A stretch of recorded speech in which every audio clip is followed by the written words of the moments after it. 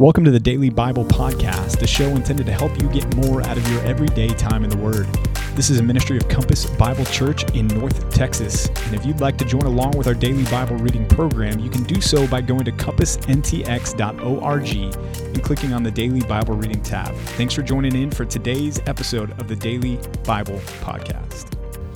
Hey, welcome to Wednesday's Daily Bible Reading Podcast. Are you tired? I just heard you sigh. We haven't even started yet. I am tired. I am very tired. All right, let's start off with a light note then. Give us a resource, a show that you're watching, a song that you're liking, a book that you're reading. Give us something that you have been enjoying lately and something that you think, you know what, everybody else ought to do this. Man, I don't what about a song? You sent me a song recently that you really liked. That was by Sixpence None the Richer. I think it was Kiss Me. It was not that, not at all. But that is a good song. It's not a good song. It is. It's up there with Taylor Swift. It's not good at all. It's awful. Hey, you know, I saw a clip of Taylor Swift. I'm sorry. Well, there was this kid with cancer, a very aggressive form of cancer, and she put her like in the really special, super close up front row, and then for part of her concert, she went and like sang right to her and put her hat on her, and it was really cool, man. I was moved. I don't know Taylor Swift from John Doe really well, except for some of her music, but I was touched. It was really sweet. Well, she loves that child because it's out of the womb. So, okay. But all right, yeah. No, the song I guess is "A Beautiful Scandalous Night" by Robbie. Well, Robbie Sixpence C. None the Richer. Robbie C. recorded it. Shane just recorded it too. So, yeah. But, and that was a good version of that song. I like that. Basically, anything that Shane does over is usually better than the original. They're talented. They're crazy talented. Yeah, they always have been. Their old stuff is some of my favorite. Their acoustic stuff that's just the two of them. You can find some of it on YouTube from actually Common Ground Coffee Shop down in Waco by Baylor University, which is still there. Oh, are they from there? They went to Texas A&M. Okay, cool. So, but they did some concerts all over the state early on. Well, I do like them. They're one of my favorite groups. Yeah. I would agree. They're great. And they go to Watermark Church now, right? In Dallas? They're involved. They're traveling so much. I don't know if you could say they go there, but they do worship there quite often. And I know the Worship Initiative, Davey Flowers and some others are heavily involved there. Watermark, it's a good church for what it is. I mean, they are serious about the gospel. I mean, they are heavy on that. And there's a lot of people that go there, man. There's a ton of people that go there. Yeah. It doesn't always mean that that's a sign of a healthy church. That's for sure. But you know, I think Watermark is a good church for people getting saved and learning some of the foundations and basics of Christianity. Do you think that large churches in general pose a difficulty to being a healthy church? No. I think large church can be done well. In fact, I know there are some people that are part of our church plant that like that we're small right now. And I always hear that with a little bit of a cringe because our goal is not to stay small. I think if you consider any living organism, which the church is, the body of Christ, that's not growing is not healthy. And so we don't want to become Prestonwood, you know, as far as being size 26,000 people. Not that we ever would, but we want to grow. We want to be healthy and we want to grow. And I think if you're involved and you're plugged in and you're connected, in a way, it's kind of like the frog in boiling water. It's going to grow, and you're going to look around one day and be like, oh, look, this is a larger church than I thought it was going to be. But because I'm connected and I've got my inner community within the broader body of Christ, I still feel like this is a place where I'm known and I know other people and I'm being shepherded well. So I don't think large church equals dysfunctional church by any stretch. Yeah, and part of the problem is, I guess, making the big church small.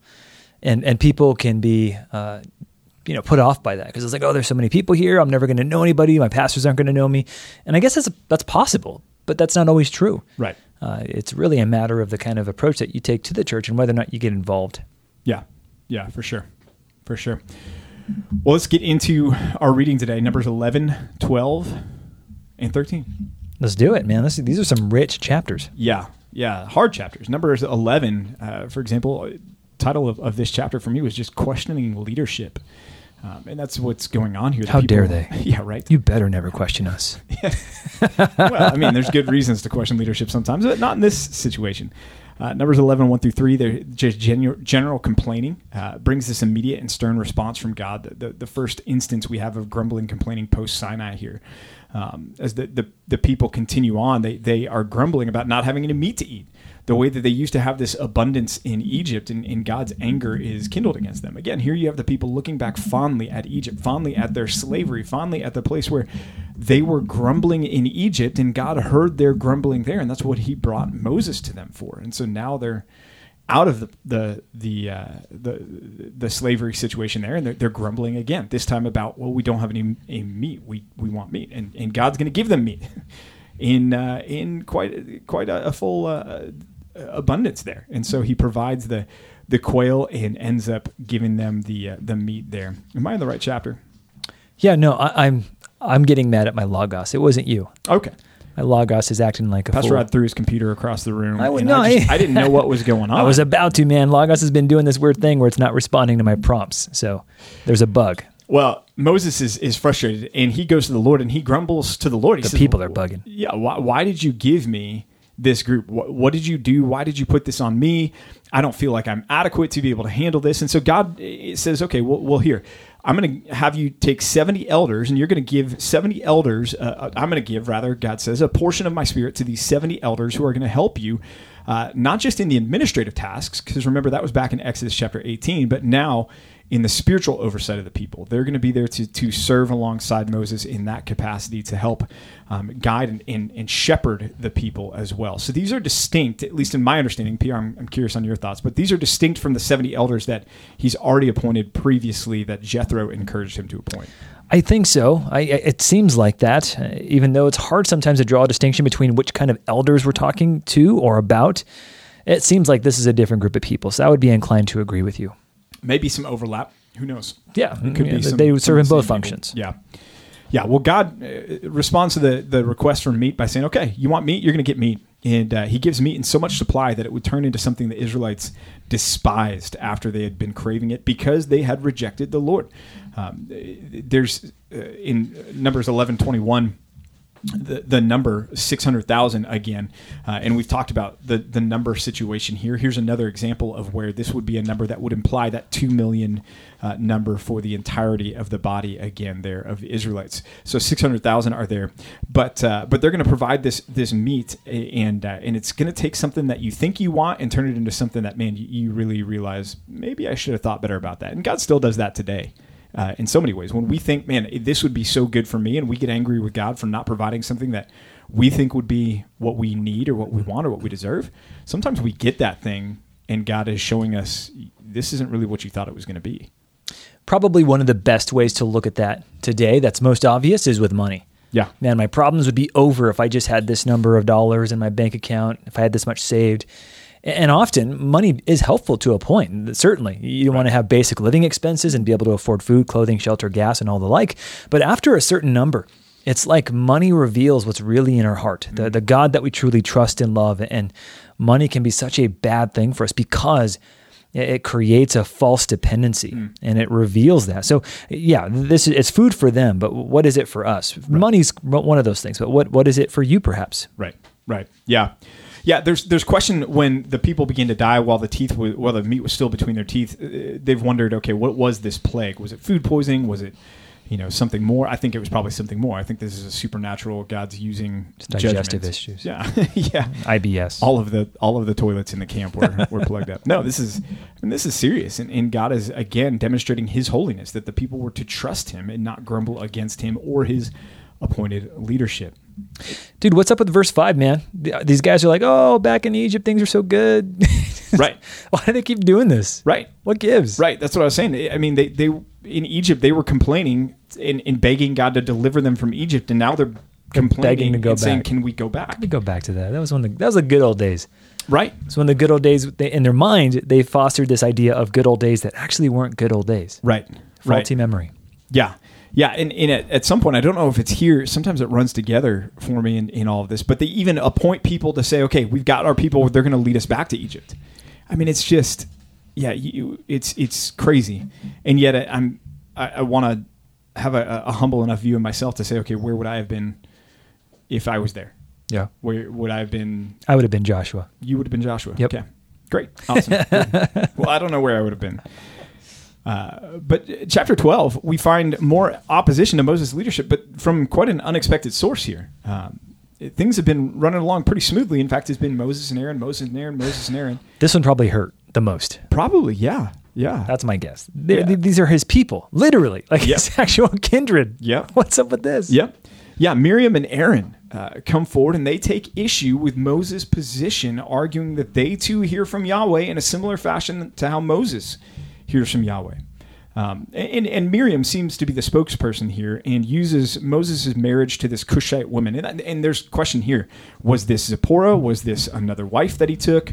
It seems that the commentators are pretty vague about landing confidently anywhere there. But nonetheless, this is a smokescreen for Miriam to really get to the bigger issue, which is she's jealous for Moses' position, and she's jealous for Moses' authority. And so she and Aaron together come forward and accuse Moses of seizing a position that he shouldn't have.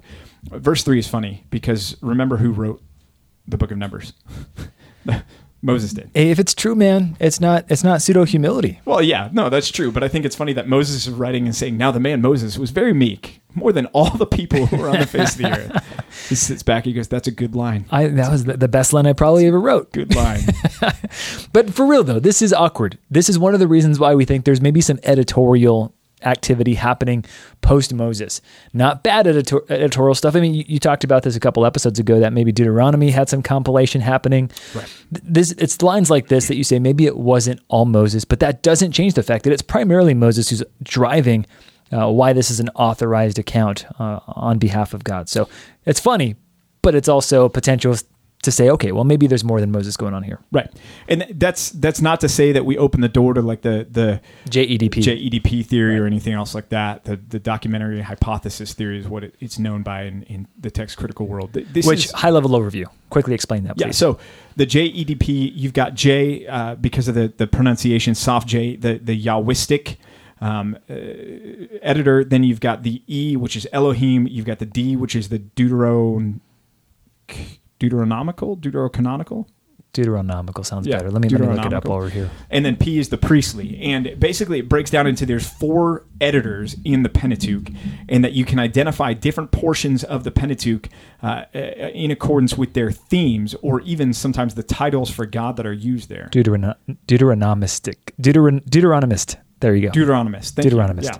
So Yahwist, Elohim, Deuteronomist, and priestly. And so the text critics say this was not written by Moses. It was compiled. There's 4 different editors or redactors, and they're the ones that put this all together. That undermines the biblical testimony, which even Jesus himself refers back to what Moses wrote in the Pentateuch. And so we reject that outright. But to say there could have been some editors that came through to add some things here and there, that's not the same thing. Cool. Anyways, Miriam's the one who's going to speak. Miriam's going to be the one that's going to draw the wrath of God. She ends up leprous, and Moses intercedes. Moses is just a gracious dude, isn't he? He's a guy that is humble.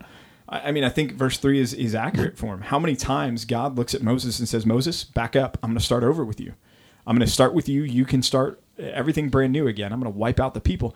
How many times Moses intercedes to plead for other people to receive mercy from God? And here he does it again with his siblings, Miriam and Aaron. And yet God says, okay, that's fine. I'll stay my wrath, but she's at least going to be out of the camp for 7 days because of what she's done. And she's going to stay out there for those 7 days. So another example of Moses' authority challenged herein.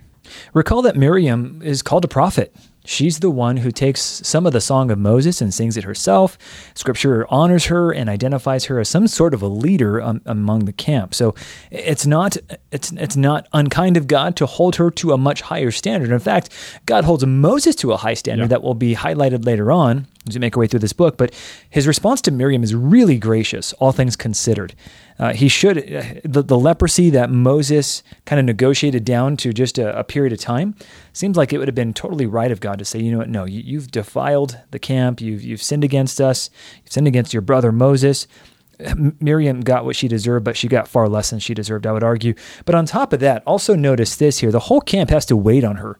Verse 15, Miriam was shut outside the camp 7 days, and the people did not set out on the march till Miriam was brought in again. So her sin delays everybody else, and that is the nature of sin. It is always going to have collateral damage. People around you are going to suffer the most, and usually the people that suffer the most are those that are closest to you. Yeah. Fight sin, otherwise it'll fight and kill you. Yeah. Yeah. Aaron's funny in this situation because he really doesn't talk until the very end where he's like, oh man, Moses, don't kill us. But he's just kind of like, I don't know, I picture him kind of slinking in the background with Miriam being the one that's like, come on, Aaron. Beta. He's a beta male in this situation here. He seems to be, that's for sure. Yeah, well, Numbers 13, then we get into the spies. And this is one of the more familiar stories because this is at the heart of one of the pivotal moments in the book of Numbers, and that is when God looks at an entire generation of Israelites and says, hey, you're not going. You're going to die in the wilderness. And it's because of what happens here. The Lord spoke to Moses, and notice the Lord commands this. The Lord commands the spies to be sent out. This is not Moses saying, hey, go check things out and see if this is feasible for us. This was a test of faith that God gave to the Israelites to say, are you going to trust me here? I want you to go look. I want you to go see the land. I want you to go see the people of the land. And then I want you to believe that I'm going to deliver this land into your possession. Well, if you know the story, they fail. They fail miserably. In fact, all of them except for 2 of the spies fail horribly in this. And Joshua, the son of Nun, who is called Hoshea there in verse 8, and then Caleb, the son of Jephunneh in verse 6. So Joshua and Caleb are the only 2 that come back and say, we can do this. Let's go. We can do this. Everybody else says, no, we can't do it. They're too big. They're too scary.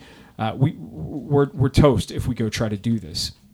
What's really interesting here is Joshua stands outside of the number of spies. He's there, clearly, but he's outside of the number of the spies because you have representation from every tribe. Yeah. Caleb is one of them, and he's from the tribe of Judah, which is really interesting, fascinating. But the people that go out to do the spying are chief among them. So he says in verse 2, send out a man, everyone a chief. So these guys are the leaders. These guys are elders. These guys are men that would be understood as, yeah, we want to send this guy. He's running the show. He's commanding some kind of authority in the camp. And what's so tragic about this is that if you have leaders in any way show fear or hesitation, that's going to bleed. And that certainly does this. So it's heartbreaking, not only because they forfeited the promised land for themselves, but they also took everybody else with them. Yeah. It is awful. This is one of the biggest tragedies in the book of Numbers. Yeah. And notice in chapter 13, the repeated reference to the phrase, the land, the land, the land, the land. Remember, Abrahamic covenant, there's key components in there, the future descendants and the land. Those are 2 of the main promises of God revolving around the Abrahamic covenant there. So as they're talking about the land, this is not new information for Israel. This is something that they would have understood and been able to trace back to the great hope that they had that came from the Abrahamic covenant. So this was land that was promised to them. They had that information. This is not all of a sudden a group of people who were unaware of these promises. And so the lack of faith is even more emphatically illustrated for us by the repetition here in the recording of this is the land. This is the land that Abraham was promised. And here are the people saying, no, we're not going to go, even in spite of Caleb saying, let's go. We are able to do this. And yet they say, no, we're not going to do this. We're going to stay here because we're afraid. Yeah, to your point here, it makes it all the more egregious that they would have such incredible doubt. But it's really interesting, too, because Caleb about this time is about 40 years old. So he's not a young buck. He's lived long enough to see God's faithfulness and leading them through the wilderness. He's now seeing that they're on the precipice of the promised land. And he stands out, he and Joshua stand out as pillars among a crowd of cowards. One thing they say, though, Pastor PJ, I would love for you to comment on, if you have any thoughts about this, is verse 33. When they come back and they bring the evil report, the bad report, it says here that they saw the Nephilim, the sons of Anak, who come from the Nephilim. And we seemed to ourselves like grasshoppers, and so we seemed to them. So the Nephilim, the last time we saw them was in Genesis chapter 6, and of course, Genesis chapter 6 is before Genesis chapter 9. See how that works out there? Mm-hmm. Okay, you tracking with that? 6 is before. Okay, so Genesis 6, they show up, they're there, they're the sons of God, right? Genesis 9, you have the flood. So we would presume that these men died, or these people died. So where did the Nephilim come from? Why are they here again? Or is it just them saying something exaggerated? I'm unprepared to answer that question. Okay, I appreciate that. Yeah, I appreciate the honesty. So does the listeners. Well, okay, really quick then, just to remind you guys, the Nephilim. If you remember Genesis chapter 6, we were talking about this way back when. Nephilim are what we believe a crossbreed of humans and angels. Angels, the sons of God, had desires for the sons of men. They created a race of humans, demigods of sorts, who were large, imposing. And so here, it seems like, and my best guess here would be that the people are bringing back a report of exaggerated importance of these people. They're effectively trying to scare off the people of Israel to say, don't do it, guys. Don't do it. The people there are too scary. The enemy is too big and too powerful. You go there, you're going to get eaten. You're going to be smashed like bugs if you go. So I don't think that the Nephilim are necessarily here as a literal group of people, other than to say they're afraid. They really want to discourage the people from being obedient, which is awful. Not only, again, do they disqualify themselves, they're trying to disqualify the people. Yeah, and that's helpful because the reason we have to explain that is because the Nephilim were there prior to the flood. Right. And the flood came after that and wiped out everybody, we believe, except for Noah and his family. And so where did they come from? Otherwise, if they're still around, we've got a question there. Maybe the angels are still propagating. That's a possibility. It's possible, yeah. But you don't see that in Scripture, is my point. So it's probably less likely than the fact that these guys are just terrified. Right. And we do see giants in the future. I mean, you've got Goliath. We do have giants. And in fact, there's multiple Goliath. He's got brothers. Goliathan. Moosin. Well, one of the things that I was thinking about in reflecting on these few chapters is the concept that God calls us to do hard things.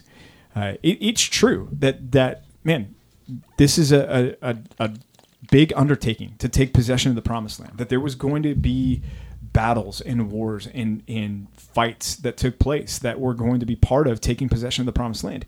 And yet God was going to go with his people. God was going to be there alongside them. And this is something that God had commended and commanded his people to do. And so God often does call us to do hard things. But that doesn't mean that just because it's hard doesn't mean that God isn't there with us in the process. Doesn't mean that this isn't God's will for us. If we encounter hard things for us to do as believers in life, that doesn't mean, man, I'm not walking according to God's will if I'm running into opposition or if I'm running into difficult situations.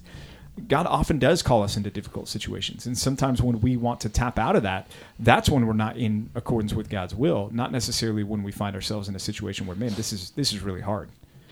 Probably not unlike, I'm trying to figure out how to best say this. Probably most of our lives, God is not interested in you being comfortable. Yeah. There are periods where we're comfortable, and I think those are periods of rest and of recovery, of recalibration perhaps, but most of my life, the time that I've grown the most and have done the most good have been periods of great stretching and great difficulty. And I think it's part of God's MO to do that with his people. He doesn't like leaving us in a state of complacency, because then it means that we're not growing into the image of Christ, and growth is challenging and it's difficult, and that's the way it's supposed to be. Yeah. Yeah. That's why Peter says, don't be surprised at the fiery trial when it comes upon you, as though something strange were happening. Yeah. Should be expected. So. Good reference. Well, hey, thanks for tuning in. Keep reading your Bibles and tune in tomorrow as we continue in the book of Numbers. See you then, guys. Bye. Hey, thanks for joining us for another episode of the Daily Bible Podcast. We hope and pray this has been a blessing to you and your time in the Word. If it has, if you would subscribe to this podcast, leave a like, leave a comment, and share it with some friends and family, that would be awesome. If you need more information about Compass Bible Church here in North Texas, you can go to compassntx.org. Again, that's compassntx.org, and we'll be back with you tomorrow for another episode of the Daily Bible Podcast.